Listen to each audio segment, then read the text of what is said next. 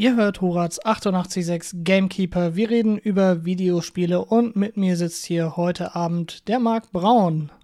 Hallo, bei uns ist noch die Bianca Volz. Hallo, außerdem hier begrüßen wir den Ludwig Beuttel. Guten Abend und mit von der Partie ist außerdem Jan Henryk Walendy. Das bin ich, schönen guten Abend. Und selbstverständlich ist auch wieder dabei Marvin Clauß. Genau, und wir sitzen heute Abend hier versammelt in unserer Fünferrunde und wollen ein klein wenig über ein Spiel sprechen, das schon öfter mal angesprochen wurde und das vermutlich auch der ein oder andere mit einer bestimmten Person hier im Kreis verbindet. Es geht um Yakuza Like a Dragon. Und wer hat das denn gespielt? Vermutlich der Ludwig. Denn Ludwig spielt ja nicht nur diesen Yakuza-Teil, sondern so ziemlich alles, was diesen Namen trägt. Und deshalb wollen wir heute so ein klein wenig auch über das Spiel, in diesem Fall Yakuza Like a Dragon, reden und uns mal anhören, was Ludwig dazu zu erzählen hat. Denn wie ich gehört habe, hast du ganz schön viel Zeit darin versinken lassen, Ludwig. Ludwig ist auch aus einer Gewohnheitsreaktion Teil der Yakuza geworden, als er in Japan war. Er hat gerade noch genug Finger, um Control zu halten. Wann war ich in Japan? Darüber darfst du ja natürlich nicht reden, ja. Unser Liebe von uns. Das ist diese eine Lücke in seinem Lebenslauf, wo er immer sagt, dass er dann im NDA unterliegt und nicht drüber reden darf. Ich habe tatsächlich mit Like a Dragon jetzt die Hälfte der Spiele namens Yakuza gespielt. Und Spiele namens Yakuza ist ein interessanter Punkt, denn bevor ich über das Spiel selbst spreche, möchte ich mit euch so ein bisschen darüber sprechen, wie ich in dieses Spiel eingestiegen bin. Denn ich habe einen entschiedenen Fehler gemacht und ich möchte nicht, dass der jemand anderem auch passiert. Okay. Das Yakuza-Franchise hat jede Menge Spiele. Ja? Es gibt Yakuza 1 bis 6 und dann gibt es Yakuza 0, das ist ein Prequel. Und all diese Spiele haben den Protagonisten Kiryu Kazuma. So. Die existieren und dann existieren 2 Remakes von Yakuza 1 und 2, die heißen Yakuza Kiwami und Yakuza Kiwami 2. Und wenn wir uns das so ein bisschen als Muster vorstellen, dann verstehen wir, okay, die eigentlichen Spiele, die heißen Yakuza Zahl und dann gibt es die Remakes, die heißen Yakuza Kiwami Zahl. Jetzt stoße ich auf ein Spiel in meinem Steam rumgebrowse, das heißt Yakuza Like a Dragon. Und das ist relativ neu, das ist 2020 rausgekommen und ich klicke drauf und ich sehe, okay, es hat einen anderen Protagonist, es ist nicht Kiryu aus den anderen Spielen. Und das kaufe ich mal. Ja? Das könnte lustig sein. Und ich habe Yakuza 0, 1 und 2 die Remakes gespielt und 3 ist ein altes Spiel. Ich weiß nicht, ob ich Lust habe auf ein altes Spiel. Aber hier ist ein neues Spiel mit einem anderen Protagonisten. Offensichtlich ein Spin-off. Ja? Es heißt auch nicht Yakuza Zahl, es heißt Yakuza Like a Dragon. Alles klar, schaue ich mir mal dieses Spin-off an. Ich starte das Spin-off, über das Gameplay reden wir später. Das ist auch nochmal ganz anders wie bei den bisherigen Yakuza-Spielen. Und dann spiele ich das fröhlich. Jetzt gibt's aber ein Problem bei dieser Denkweise. Yakuza 1 bis 6 und 0 existieren und haben Zahlen. Yakuza Like a Dragon hat einen anderen Protagonisten und hat keine Zahl, ist aber kein Spin-off. Yakuza Like a Dragon ist Yakuza 7. Oh. Das merkt man am Titel nicht und das Gameplay ist ganz anders, aber die Serie wird umbenannt. Sie heißt jetzt nicht mehr Yakuza, sondern sie heißt Like a Dragon, wie im Japanischen. Aber sie haben es nicht Yakuza 7 Like a Dragon genannt, sondern sie haben es einfach Yakuza Like a Dragon genannt. Ja, okay, wenn sie das Gameplay komplett ändern, das machen sie dann oft, dass es dann nochmal entweder bei 1 anfangen oder sowas. Aber das habe ich auch gelesen, dass es komplett anderes Gameplay hätte. Was ist im Japanischen heißt es 7. Im Japanischen heißt es 7, genau. Ja, da heißt es auf einmal dann, da heißt wie Biohazard und Resident Evil, da haben sie es, das heißt dann auch anders, ist klar. Ja. Der kommende Teil heißt dann auch Like a Dragon 8. Mhm. Also und ab jetzt heißen die Spiele dann einfach Like a Dragon 9, genau. 10 und so weiter. Genau. Es kommt auch dieses Jahr ein Spin-off raus. Das ist ein Remake von einem Japan-exklusiven Spin-off. Mhm. Das heißt dann Like a Dragon Ishin. Da ist das Kiwami nicht drin, obwohl es ein Remake ist. Also die Namensmuster sind ein bisschen seltsam. Und dazu kommt dann, dass es andere Spin-offs der Yakuza-Reihe gibt, die gar keinen Yakuza im Namen haben, nämlich Judgment und Lost Judgment. Spielen im gleichen Universum, anderer Protagonist, ähnliches Gameplay, vom Namen her keine Verbindung zur eigentlichen Reihe. Also, das Spiel kann man spielen, ohne dass man irgendwie viel verpasst. Ne? Ich würde grundsätzlich schon empfehlen, die eigentlichen Yakuza oder die bisherigen Yakuza-Spiele, die Reihe rund um den Protagonisten Kiryu tatsächlich von 1 bis 6 zu spielen, 1 und 2 die Remakes, und einfach das abzuklappern, weil die schon so großen Storybogen aneinander anschließen. Yakuza Like a Dragon kann man eigentlich auch so einsteigen, als komplett unabhängiges Ding. Also es ist jetzt nicht so, als hätte ich irgendwie...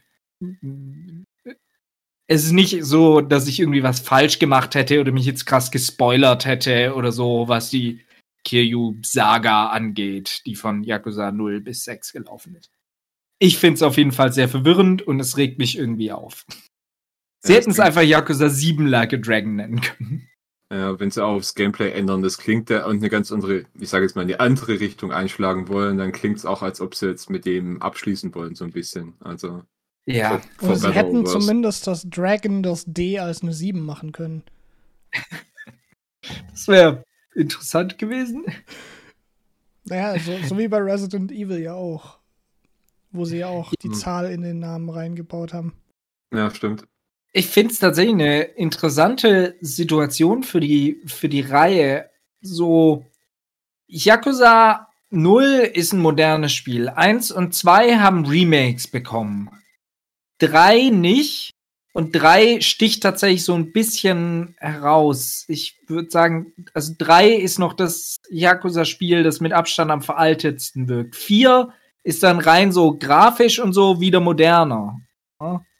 Aber 3 wirkt irgendwie noch ein bisschen altbacken. Ich habe es angefangen zu spielen und es ist schon eine krasse Kluft einfach da zu den moderneren Titeln.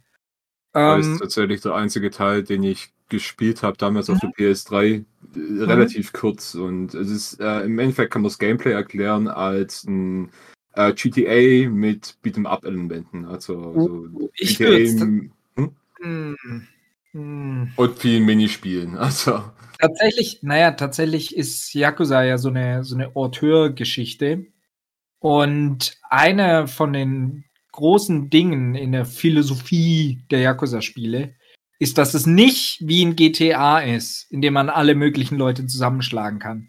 Yakuza ist eine Spielereihe rund um Kriminelle, die kriminelle Dinge tun, aber moralisch rein sind. Ja. Es geht nicht um gute Menschen, nein, es geht um gute Menschen, die böse Dinge tun, aber komplett. Anders als bei vielen anderen Spielen ist es nicht so, dass man in der Open World dann irgendwelche Dinge machen kann, die nicht zur Persönlichkeit des Charakters passen. Ich denke zum Beispiel auch an die Tomb Raider Remakes, wo Lara Croft irgendwie 10 Leuten mit Pfeil und Bogen in den Kopf schießt und dann kommt eine Cutscene, in der sie ein Reh umbringen muss und dann heult sie erstmal, weil sie emotional nicht damit klarkommt. Vielleicht mag sie Rehe einfach mehr als Menschen. Außerdem hast du da auch so ein bisschen die Zeitlinie durcheinander gewirbelt, aber... Ja, nee, es ist einfach ein anderer Charakter, aber okay. Also. Ja. Naja, ich finde es auf jeden Fall sehr angenehm, dass sich da, also Yakuza fühlt sich, obwohl es eine Open World hat, sehr viel stimmiger an als viele andere Open World Spiele. Einfach weil es einem nicht so viele Freiheiten gibt, um Dinge zu tun, die nicht zur Persönlichkeit des Protagonisten passen. Aber ist es besser als Sleeping Dogs? Tatsächlich macht Sleeping Dogs ja ein halbwegs ähnliches Ding, aber da fährt man trotzdem mit dem Auto rum und kann Zivilisten überfahren. Ja, aber es stimmt schon, sie würden beide. Schön, dass du das als distinctive Feature siehst. Das ist sowas in Yakuza nicht gemacht werden. Na gut. Sleeping Dogs wirkt eher wie eine Abweichung von GTA und Yakuza wirkt eher eine Abweichung von Shenmue, würde ich jetzt mal sagen. Also vielleicht liegt es auch daran, dass die ein, zwei japanische Titel sind und die andere westliche Titel sind, dass sich da die Philosophie so ein bisschen ändert, aber es ist eher der erste Vergleich, kann man anbringen. Also die regulären Yakuza-Titel, also alle außer Like a Dragon, waren im Wesentlichen relativ arcadige 3D-Beat'em-Ups, schätze ich mal, könnte man das beschreiben. Man hat einen Charakter, man läuft durch einen fiktiven Stadtteil Tokios, der sich im Laufe der Spiele nach und nach immer weiter ändert, aber im Großen und Ganzen gleich bleibt. Was eine große Stärke der Reihe ist, weil man das Gefühl hat, wenn man ein neues Spiel anfängt, dass man in diese Stadt zurückkehrt, und wenn man da lang genug über die Spiele hinweg drin war, kennt man die Stadt auch und man entdeckt Unterschiede zum letzten Spiel. Das hat dann 5 Jahre vorher gespielt und man merkt, 5 Jahre später hat sich hier was geändert und da ist was anders und was ist denn hier passiert? Das ist sehr cool. Aber Yakuza Like a Dragon ist jetzt ein JRPG, was vielleicht am ehesten im Kampfsystem noch an Paper Mario erinnert. Okay. Ähnlich wie in einem Paper Mario wählt man aus, hat man so eine Auswahl, welche Art von Aktion man als nächstes machen will. Man kann einen regulären Angriff machen und einen Spezialangriff. Und wenn Gegner einen angreifen, dann kann man schnell eine Taste drücken, um zu blocken und so. Das ist dann nicht das ganz traditionelle JRPG, wo man einfach nur einen Zug nach dem anderen hat und was dann sehr stats-basiert ist, sondern es hat so ein bisschen dieses Arcadige, drück im richtigen Moment den richtigen Knopf mit drin, was sehr angenehm ist. Es macht tatsächlich durchaus Laune, das Kampfsystem in dem Spiel. Das ist eigentlich auch lustig, dass jetzt dieses Beat'em-up-Spiel, quasi, wie gesagt, habe ja Open-World Beat'em-up-Spiel, dass das jetzt ein JRPG wird, und Final Fantasy war ein JRPG und geht es mit Teil 16 Full-on DMC. Also irgendwie so direkter Wechsel. So, was wollt ihr machen? Ja, okay, dann machen wir das halt. Okay, alles klar. So. Aber hast du das Gefühl, dass das neue Gameplay da irgendwie so ein bisschen Action rausnimmt oder sich mehr casual anfühlt, oder passt es eigentlich gut zusammen?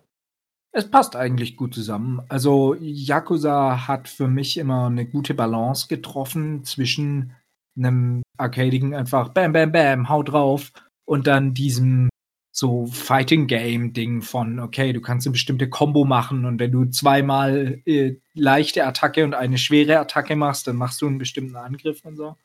Und Mofas werfen. Ja. Und auch dieses JRPG-Gameplay trifft da irgendwie eine sehr schöne Balance, wo man, wenn man möchte, da sicherlich wahnsinnig tief einsteigen kann und irgendwie genau bestimmte Stats pushen kann und sonst noch was. Aber man kann es auch relativ casual spielen und man kommt trotzdem klar. Ein nerviges Ding, was sie beibehalten haben aus den vorherigen Spielen, ist, dass man den Schwierigkeitsgrad am Anfang maximal auf normal stellen kann. Und schwer wird erst nach einmal Durchspielen freigeschalten. Okay, das ist irgendwie ein bisschen unnötig. Das machen viele japanische Entwickler, das ist echt nervig. Das ja. Gleichzeitig ist aber der schwere Schwierigkeitsgrad einfach nur der leichte, bloß dass die Gegner alle auf Level 40 anfangen. Okay. Okay, jetzt ist zwar kein echter Schwierigkeitsgrad quasi, sondern ein interpolierter. Ja. Aber ist mehr so ein, willst du das New Game Plus mit ultra einfachen Gegnern machen, oder willst du so ein bisschen Rubberbanding haben, im Sinne von, die Level der Gegner werden einfach gepusht? Aber ich hab gehört, man kann auch wieder Gegenstände mitbenutzen, nur halt im Round-Based, ne? Jein, es passiert tatsächlich sehr selten. Schade. Dieser Wechsel von dem alten auf das neue Kampfsystem bringt so ein paar komische Eigenheiten mit sich, weil sie immer noch die alte Engine verwenden. Das heißt, wenn ich einen Standardangriff mache, was dann passiert, ist einfach, dass man die 3 leichte Schläge-Kombo, wie sie schon in den vorherigen Yakuza-Spielen existiert hat, macht. Oder bei den Spezialangriffen ist es dann teilweise eine schwere Attacke, teilweise wirklich was Eigenes. Aber das führt dann zu so ein paar Eigenheiten. Die Kämpfe laufen so ab, dass die eigenen Charaktere, die eigene Party, ne, die positionieren sich irgendwo und dann stehen sie da rum und bewegen sich ab und zu. Und die Gegner kreisen um die Charaktere drumrum. Also, sie haben die Bewegungsmechaniken aus den alten Spielen drin, nur dass die Gegner nie angreifen. Sondern sie bewegen sich einfach so ein bisschen durch die Gegend.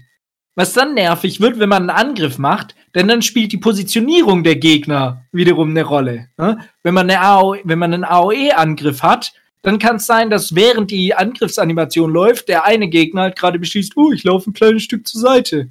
Oder dass man einen Gegner angreift und ein Gegner, der vor ihm steht, sagt, ich laufe ein Stück zur Seite, direkt in deinen Pfad. Und weil ich in deinem Pfad stehe, kann ich dir dann deinen Angriff unterbrechen. Oder was mir auch ein paar Mal passiert ist, man macht einen Angriff und die Engine macht seltsame Dinge und die Attacken verfehlen. Aber nicht Attacken verfehlen im Sinne von, es gibt irgendeinen Akkurat-Stat und dann hat man einen Miss, das existiert als Mechanik, sondern wirklich physikalisch schlägt dein Charakter nicht auf den anderen Charakter, sondern irgendwie vor ihm, weil er an irgendeinem Geometriestückchen hängen geblieben ist. Aber die Angriffe machen nur Schaden, wenn wirklich physikalisch der Gegner getroffen wird, weil es immer noch die Beat'em-up-Engine verwendet. Ist das nicht in Divinity auch manchmal so, Marvin? Aber ich glaube, da hat es keine physikalischen Gründe. Du fragst mich was. Ich glaube ja. Also aber zumindest ist uns auch schon mal passiert, dass wir uns sicher waren, dass es hätte treffen müssen. Wir haben keinen Miss gekriegt und der Charakter hat einfach ins Leere angegriffen. Also das scheint irgendwie so generell das Problem zu sein. Aber kommen wir mal von diesen Detailthemen weg. Grundsätzlich ist es so, unser neuer Protagonist, ein Herr namens Ichiban Kasuga, auch bekannt als Ichi, er ist zu Beginn des Spieles ein Yakuza-Mitglied. Er ist ziemlich weit unten in den Rängen, aber er ist immerhin offiziell Teil der japanischen Mafia. Und er macht so Jobs für seinen Boss. Ne? Er himmelt seinen Boss an. Für ihn ist er wie ein Ziehvater. Ne? Und er kümmert sich oft um den leiblichen Sohn des Bosses. Ne? Der hat eine Behinderung, der sitzt im Rollstuhl und ja, ist so ein bisschen so ein bitterer Typ, der so ein bisschen herunterblickt auf den Protagonisten und das ist alles ein bisschen doof. Und dann spielt man so ein bisschen im Intro und dann ist es aber irgendwann so weit, dass Ichiban für den Kapitän, also die rechte Hand seines Bosses, ins Gefängnis muss. Und er ist dann im Gefängnis für, ich glaube, 17 Jahre. Als er dann rauskommt, rechnet er eigentlich damit, dass er jederzeit irgendwie abgeholt wird von seinen alten Kameraden, ne, dass es irgendeine Willkommen-zurück-Party gibt. Was er stattdessen herausfindet, ist, dass sein Clan, seine Familie, die Teil des Tojo-Clans war. Den Tojo-Clan kennt man aus vorherigen Yakuza-Spielen. Seine Familie hat diesen Clan betrogen an einen verfeindeten Clan. Ja, so ein Dolchstoß in den Rücken quasi. Ne? Sein Boss, den er so angehimmelt hat alle Werte aufgegeben, wegen denen er ihn angehimmelt hat. Seine Welt bricht so halber zusammen und als er seinen Boss konfrontieren will und sagt so, hey, da habe ich doch irgendwas falsch verstanden, er versucht sein Boss, ihn zu erschießen. Er überlebt nur knapp in einer Stadt, wird dort ausgesetzt mit dem Müll und wird dann von einem Obdachlosen gefunden. Mehr zur Story und wie die auch ins Gameplay reingreift, denn das ist sehr cool, hören wir nach der Musikpause. Da hast du dir ja selber eine gute Überleitung gemacht.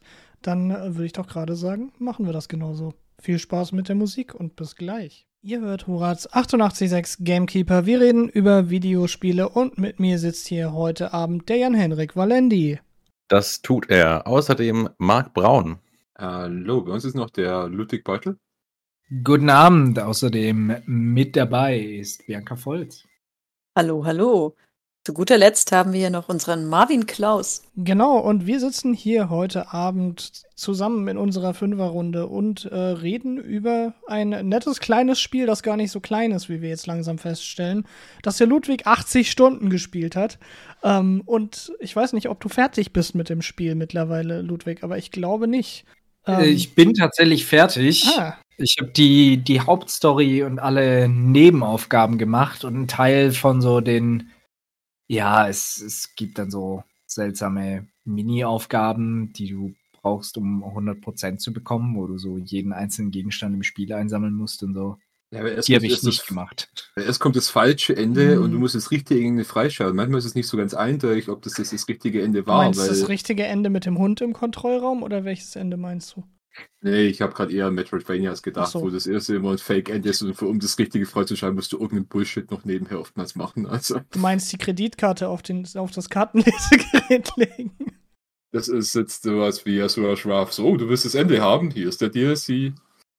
Stimmt, sowas macht nur EA und nicht. Welcher Entwickler ist eigentlich hinter Yakuza? Wo wir beim Thema sind. Yakuza ist ein Spiel von Sega, entwickelt von Ryuga Gokudo Studio, was einfach nur das Yakuza-Studio ist. Also Okay. der Name heißt übersetzt auch einfach Like a Dragon Studio. Und wie wir herausgefunden haben, ist Yakuza Like a Dragon trotz anderem Protagonisten, trotz anderem Gameplay wie die vorherigen Yakuza-Spiele nicht ein Spin-off, sondern Yakuza 7. Und die Serie heißt jetzt gar nicht mehr Yakuza, sondern wie im Japanischen Like a Dragon. Hm. Naja, gut, Also ich es meine, ist Yakuza Like a Dragon, was das 7. Spiel in einer Reihe ist, die Like a Dragon heißt, entwickelt von Like a Dragon Studio. Hm. das klingt einleuchtend. Aber Ja. ich habe gehört, dass dieses Spiel noch mehr zu bieten hat, als das, was du bisher vor der Pause schon gesagt hast. Ja, wir haben ein bisschen über das neue JRPG-Kampfsystem gesprochen. Wir haben außerdem wenig über die Story gesprochen. Unser Protagonist ist ein Gangster, der gar nicht so viel Gelegenheit hatte, Gangster zu sein, bevor er für einen Vorgesetzten ins Gefängnis musste, also an seiner Stadt. Und jetzt, wo er aus dem Gefängnis rausgekommen ist, geht er zu seinem Chef, den er anhimmelt, erfährt, dass selbiger Chef alle Ideale verraten hat, wegen denen er ihn angehimmelt hat, und der Chef versucht, ihn zu erschießen. Das überlebt er knapp und landet in einer anderen Stadt in einem Müllhaufen, wo er von einem Obdachlosen ausgebuddelt wird. Selbiger Obdachlose ist unser erstes Teammitglied, denn es ist ein JRPG, also haben wir ein Team mit maximal 4 Charakteren, die tatsächlich aktiv in der Party sind. Weißt du, was mir, Ja? was mir gerade da auffällt? Was du gerade so erzählt hast, bis auf den JRPG-Teil, klingt irgendwie sehr, sehr vertraut bei Cyberpunk. Du wirst von deinem Chef erschossen, stirbst aber nicht, wirst aus dem Müll ausgebuddelt von einem nicht ganz Obdachlosen, aber er ist aus seiner Firma geflogen. Und dann musst du Rache nehmen. Klingt sehr ähnlich. Genauso fängt auch die nicht an. Also, das kennt ihr wahrscheinlich, ein alter Shooter, das fängt genauso an. Also. Scheint wohl ein Common Trope zu sein, von Obdachlosen aus dem Müll gebuddelt zu werden. Der Obdachlose ist glücklicherweise ein ehemaliger Krankenpfleger und kann unseren Protagonisten wieder zusammenflicken. Ist der Heiler im Team, alles klar. Nein, tatsächlich nicht. Also, nee, ich weiß nicht recht, warum er nicht der Heiler im Team ist, aber er ist nicht der Heiler im Team. Okay. Also man kann ihn zum Heiler machen und er ist gut als Heiler, aber seine normale Klasse ist nicht als Heiler. Okay. Klassen ist auch schon mal interessant im Zusammenhang von der Spielerei, wie sie vorher war. Also, tatsächlich ist das Klassensystem, wir können eigentlich jetzt schon drüber reden, ganz interessant. Es ist nämlich innerhalb von der Lore vom Spiel verankert. Ne? Unser Protagonist hat ja keinen Job mehr und der zweite Mann in seinem Team ist ein Obdachloser. Und naja, die anderen Charaktere, die später zur Party dazukommen, haben auch nicht wirklich einen Job. Also geht man zur Agentur für Arbeit und sucht sich einen Job aus. Das ist eine Liste. Und diese Jobs sind die Klassen. Ja, okay. Also. Ich hab gerade No More Heroes Flashbacks bekommen, aber okay. Das fand ich irgendwie sehr schön in der Spielwelt verankert. Es führt auch dazu, dass es exklusive männliche und weibliche Klassen gibt, weil die Agentur für Arbeit manche Jobs nur an Männer und andere nur an Frauen vermittelt. Was ganz interessant ist, das Spiel ermutigt einen auch viel zwischen diesen Klassen oder diesen Jobs hin und her zu wechseln. Und die Jobs leveln tatsächlich komplett separat zum Charakter. Also der Charakter hat quasi sein Level und dann hat man sein Job-Level. Und darin sammelt man separat Erfahrung. Es ist eigentlich ein ziemlich cooles System, was so dem Ganzen nochmal viel Tiefe gibt, weil es dann auch Skills gibt, die man in einem Job lernt und dann behält, selbst wenn man den Job wechselt. Das ist ganz cool. Klingt wie die Vocations in Dragon's Dogma, heißt ja auch da Vocations. Und wenn das Prinzip dementsprechend gemacht ist, dann ist es schon ziemlich gut, weil es je nach Vocation wirst du dann aufgelevelt und kannst dann mehr und mit freischalten. Das heißt, du machst einen Job länger, du kannst besser drin werden, ja. Das klingt gut. Aber das heißt, du kannst ja auch dann einfach Jobs skillen, um Soft Skills zu bekommen, so vermutlich. Aber wie im echten Leben. Ja, aber ich stelle mir das gerade sehr lustig vor aus dem Kontext mit diesem Arbeitsamt, dass du dann, wenn du den neuen Job anfängst, sagst so, ich möchte mich als Elektriker bewerben. Ich habe 3 Jahre Berufserfahrung als Klempner, aber ich war auch schon 9 Jahre Krankenpfleger. So ungefähr. Oder wenn man in der Spielzeit bleibt, ich war 10 Stunden das und ich war 5 Stunden das und so. Nun war die Yakuza-Reihe ja schon immer ein Stück weit bekannt für ihren Humor. Die Hauptgeschichte ist immer sehr ernst und die Nebengeschichten sind dafür gerne sehr humoristisch. Jetzt mit unserem neuen Protagonisten der Reihe wird das Ganze noch mal ein bisschen extremer. Denn Ichiban, der Protagonist, ist ein sehr absurder Typ. Er hat völlig abgefahrene Haare, im Gegensatz zu dem sehr ernsten Protagonisten der vorherigen Spiele, Kiryu. Macht er gerne Witze und verhaspelt sich, kommt in seltsame Situationen. Ein bisschen der Humor, den es ab und zu um den Charakter Kiryu gab, wenn er in einer seltsamen Situation war und sich nicht recht zurechtfinden konnte. Diese Art von Humor hat unser neuer Protagonist ungefähr 5-mal so viel. Und eine von seinen zentralen Eigenschaften ist, dass er eine blühende Fantasie hat. Selbige blühende Fantasie führt dazu, dass man auf der Straße von irgendwelchen Halbstarken angegriffen wird und dann beginnt der Kampf und weil Ichiban so eine blühende Fantasie hat, stellt er sich dann den Kampf vor als JRPG. Und die Gegner nicht als Halbstarke auf der Straße, sondern als, was weiß ich, ein Sumo-Wrestler und ein, was weiß ich, ne? Also die haben dann auch ein komplett anderes Character-Model, wo sie sich dann in die einzelnen Gegner verwandeln, die dann auch entsprechend spezifische Skills haben. Also sie werden South Park Stick of Truth, also so gemacht. Ich weiß nicht, wie es da ist, aber kann gut sein, dass es da so ähnlich ist. Die spielen ja quasi Rollenspiel und das auf der Straße so gesehen. Also ja. Ich fand es ein sehr interessantes System. Also effektiv, die Welt ist absolut realistisch, in der man rumläuft, bis ein Kampf beginnt und die Fantasie des Protagonisten aus den normalen Menschen auf der Straße irgendwelche Monster macht. Nur, dass es nie so absurd wird, dass es tatsächlich Monster sind, sondern monsterhafte Menschen. Trifft es vielleicht noch am ehesten. Also sie haben nicht irgendwelche tierischen Eigenschaften oder so, aber man kämpft gegen Furries. Dann stellt euch Zombies vor, nur dass es keine Zombies sind, aber das ist so ein bisschen das Level an Realismus, auf dem die Gegner operieren. Ja, verrückte Sache, aber auch hier fand ich es sehr cool, wie sie irgendwie so kreative, verrückte, ein Stück weit humoristische Elemente so sehr elegant in die Story mit eingebaut haben. Ne? Ähnlich wie bei den Klassen, die keine Klassen sind, sondern Jobs. Ne?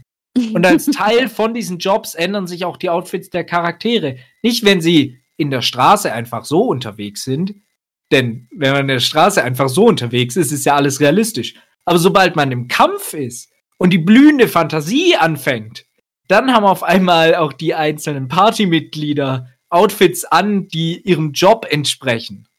Dann arbeitet irgendwie einer aus deiner Party als Breakdancer als Job und er läuft ganz normal in seinem normalen Outfit durch die Gegend, aber sobald der Kampf anfängt, hat er plötzlich ein Breakdancer-Outfit an. Es ist eigentlich sehr relatable, oder? Also ja, es spart sicherlich auch einiges an Arbeit, was die Cutscenes angeht. Und die Cutscenes, die existieren in Hülle und Fülle. Da wären Kojima stolz drauf, auf die schiere Menge an Cutscenes, die es in diesem Spiel gibt.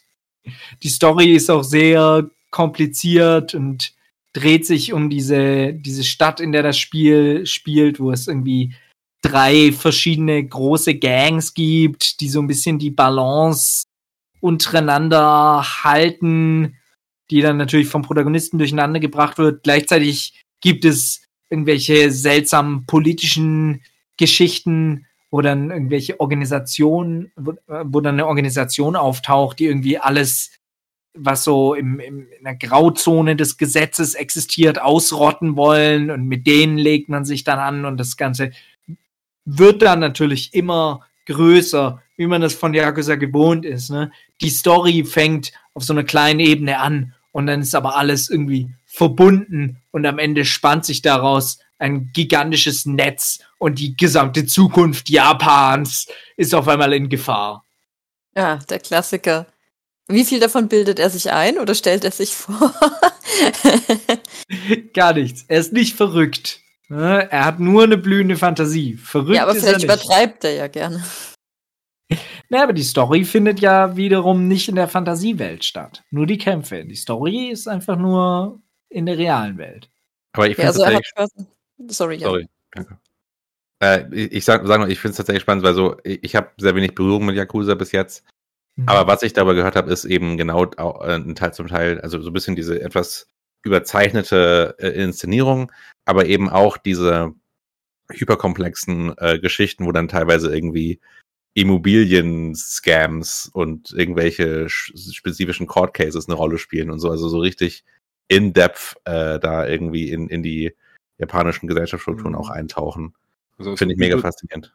Ja, also überdramatisch, wie man sich immer diese mexikanischen Telenovelas vorstellt, oder auch so, dass da halt immer so sehr viel Pathos mit drin ist, und wenn der Humor kommt, ist er halt auch sehr japanisch teilweise. Also man muss sich schon darauf einlassen, dass es sehr japanische Spiele sind. Also ja.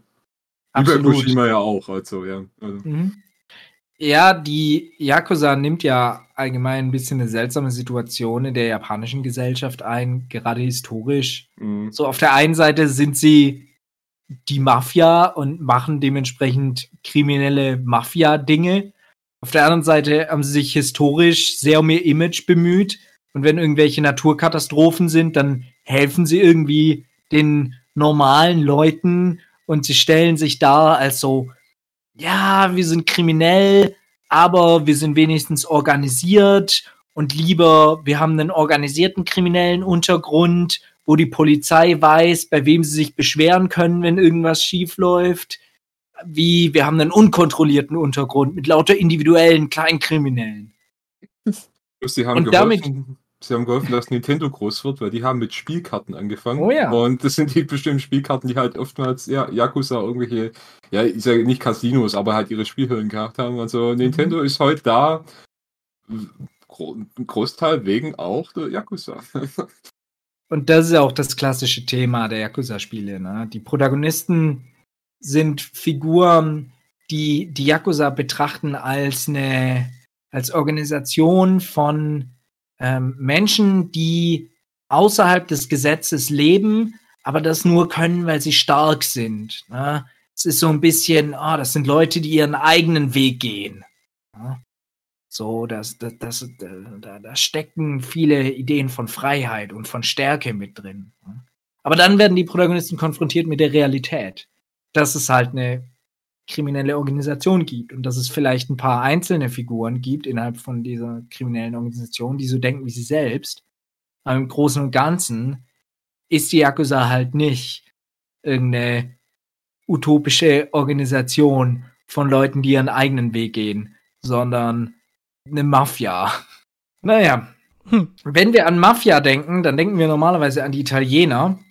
Und wir denken an eine sehr spezifische Art von Musik, die damit assoziiert ist. Polka. Was? Das hat jetzt mehrere Turns genommen, die mir nicht gefallen. Aber was mir daran tatsächlich trotzdem gefällt, ist, dass Musik gefallen ist. Und ich glaube, das gefällt auch den Leuten, die Radio hören. Deshalb machen wir das jetzt einfach. Insoweit viel Spaß mit der Musik und bis gleich. Ihr hört Horaz 88.6 GameKeeper. Wir reden über Videospiele, sind zurück aus der Musikpause und mit mir sitzt hier heute Abend der Ludwig Beuttel. Guten Abend. Außerdem ist hier Jan Henryk Walendy. Guten Abend. Ebenfalls eingefunden hat sich Bianca Volz.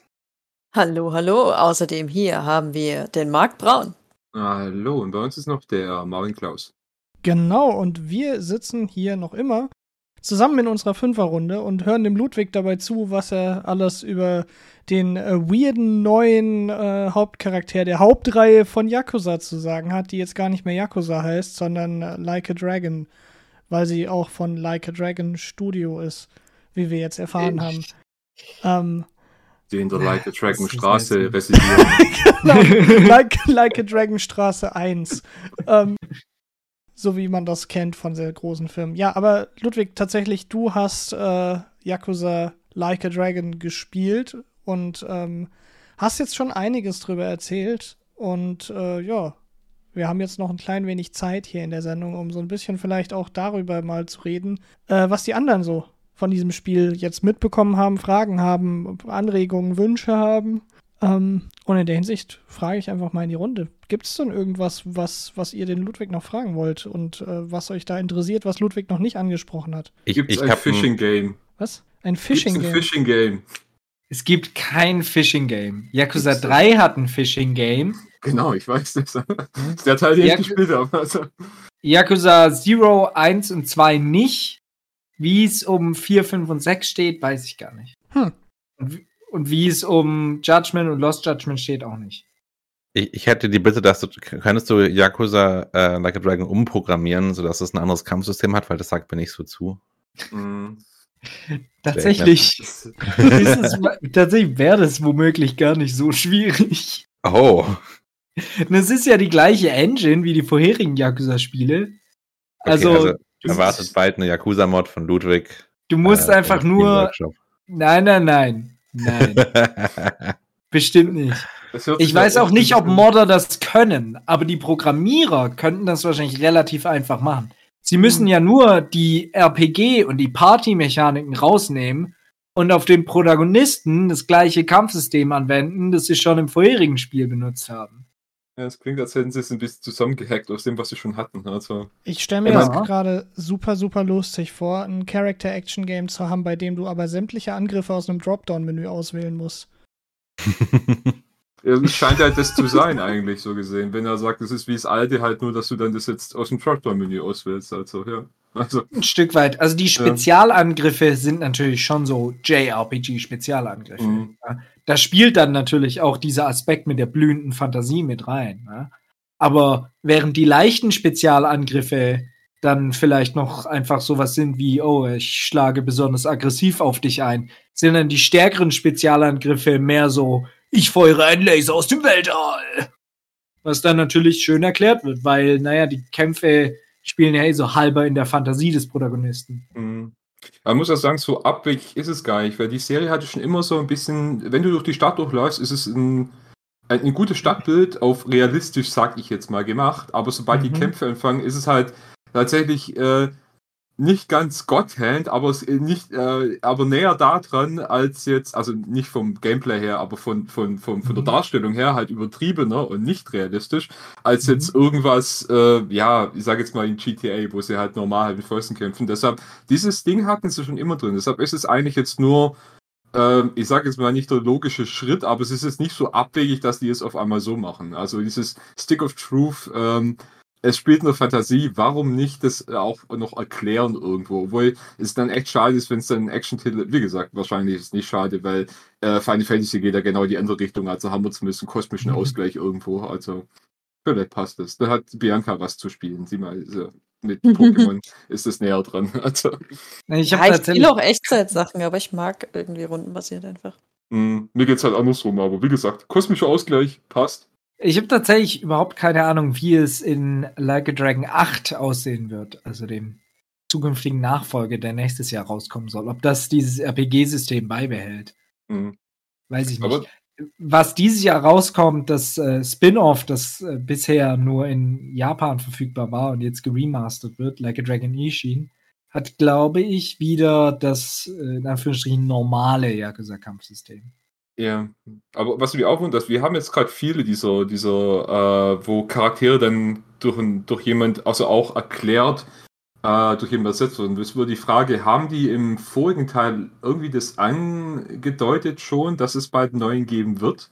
Weil bei allen anderen Teilen, die mir gerade einfallen, da weiß man seit es rauskam ganz genau, dass es im nächsten Teil, weil immer der Teil rauskommt, ein neuer Hauptcharakter geben wird. Also haben die es im Vorgängerteil irgendwie schon mal so ein bisschen gedroppt, dass das möglich ist, oder kam das jetzt aus dem Nichts?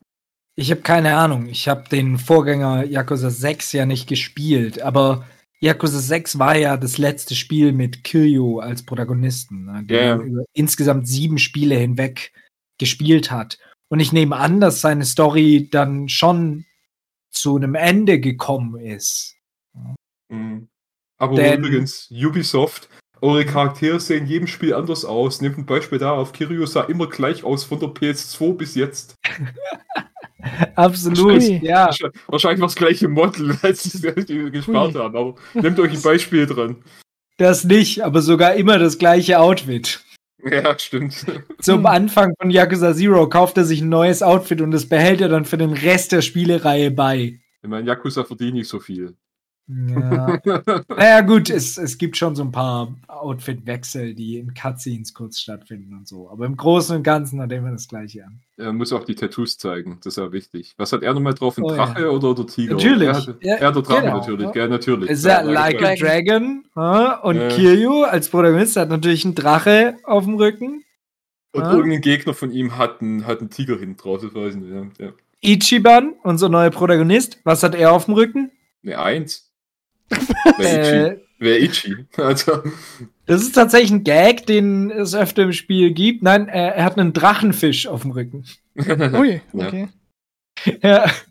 Er sagt auch irgendwann mal, ja, also eigentlich wollte er einen Drachen, aber so Drache, das ist so Stärke und Macht und das durfte er dann nicht machen, weil das nicht zu ihm passt.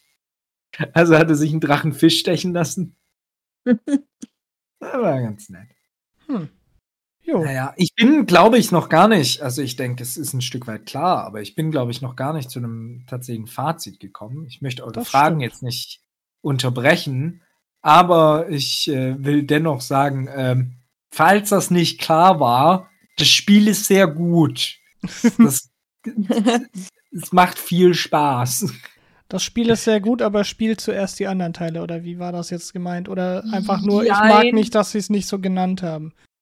Ich denke, es ist tatsächlich auch ein guter Einstieg in die Reihe. Okay, weil du vorher nämlich meintest, macht nicht den gleichen Fehler, den ich gemacht habe. Macht nicht den gleichen Fehler, den ich gemacht habe und denkt, dass es ein Spin-off ist. Macht nicht den gleichen Fehler und spielt alle Spiele. Also. Wenn man in Yakuza einsteigen will, als Reihe allgemein, würde ich wahrscheinlich trotzdem Yakuza Zero als Einstieg empfehlen. Also das Pre. Aber wenn man an dem Kampfsystem, an diesem Fighting Game Beat'em-up-Gedönsens nicht interessiert ist, dann ist das JRPG-System von Like a Dragon eine super Alternative und eine schöne Möglichkeit, in die Welt einzusteigen, auf jeden Fall. Was tatsächlich ein bisschen enttäuschend war für mich in dem Spiel, waren die Minispiele. Die waren nicht so gut, wie ich das eigentlich gewöhnt bin von der Reihe. Das ist ja das andere große Ding, was die immer haben, dass es quasi überall ein Minispiel gibt, neben den Scrappy Street Fights, die man dann hat. So, ja, also eigentlich ist Yakuza eine Welt voller Orte, an denen man irgendwelche Minispiele spielen kann. Okay. Und die sind hier, sie sind einfach nicht so gut. Selbst das große Geldverdienen-Minispiel, das es in jedem Spiel gibt, ist hier nicht so gut. Ui. Also, das war ein bisschen schade. Aber mein Gott, es sind nur Minispiele, die komplett optional sind. Na dann. Das heißt, dein Abschlusssatz zu diesem Spiel?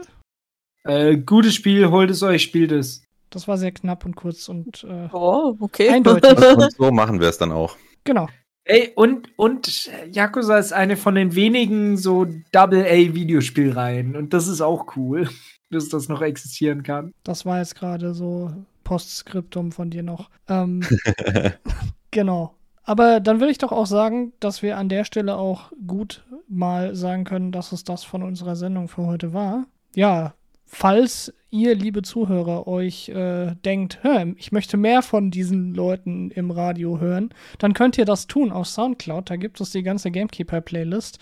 Ansonsten könnt ihr euch jetzt gleich anschließend mit ein bisschen mehr Musik ablenken und euch darauf freuen, das restliche Programm von Horaz anzuhören. Und sonst, wenn ihr nicht erwarten könnt, uns wieder live zu hören, dann könnt ihr das nächste Woche Freitag 18 Uhr wieder hier im Horaz tun. Und wir wünschen euch jetzt einen schönen Abend, ein schönes Wochenende. Genießt die vorlesungsfreie Zeit und in der Hinsicht bis nächste Woche. Auf Wiederhören.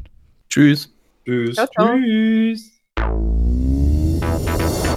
Horaz 88.6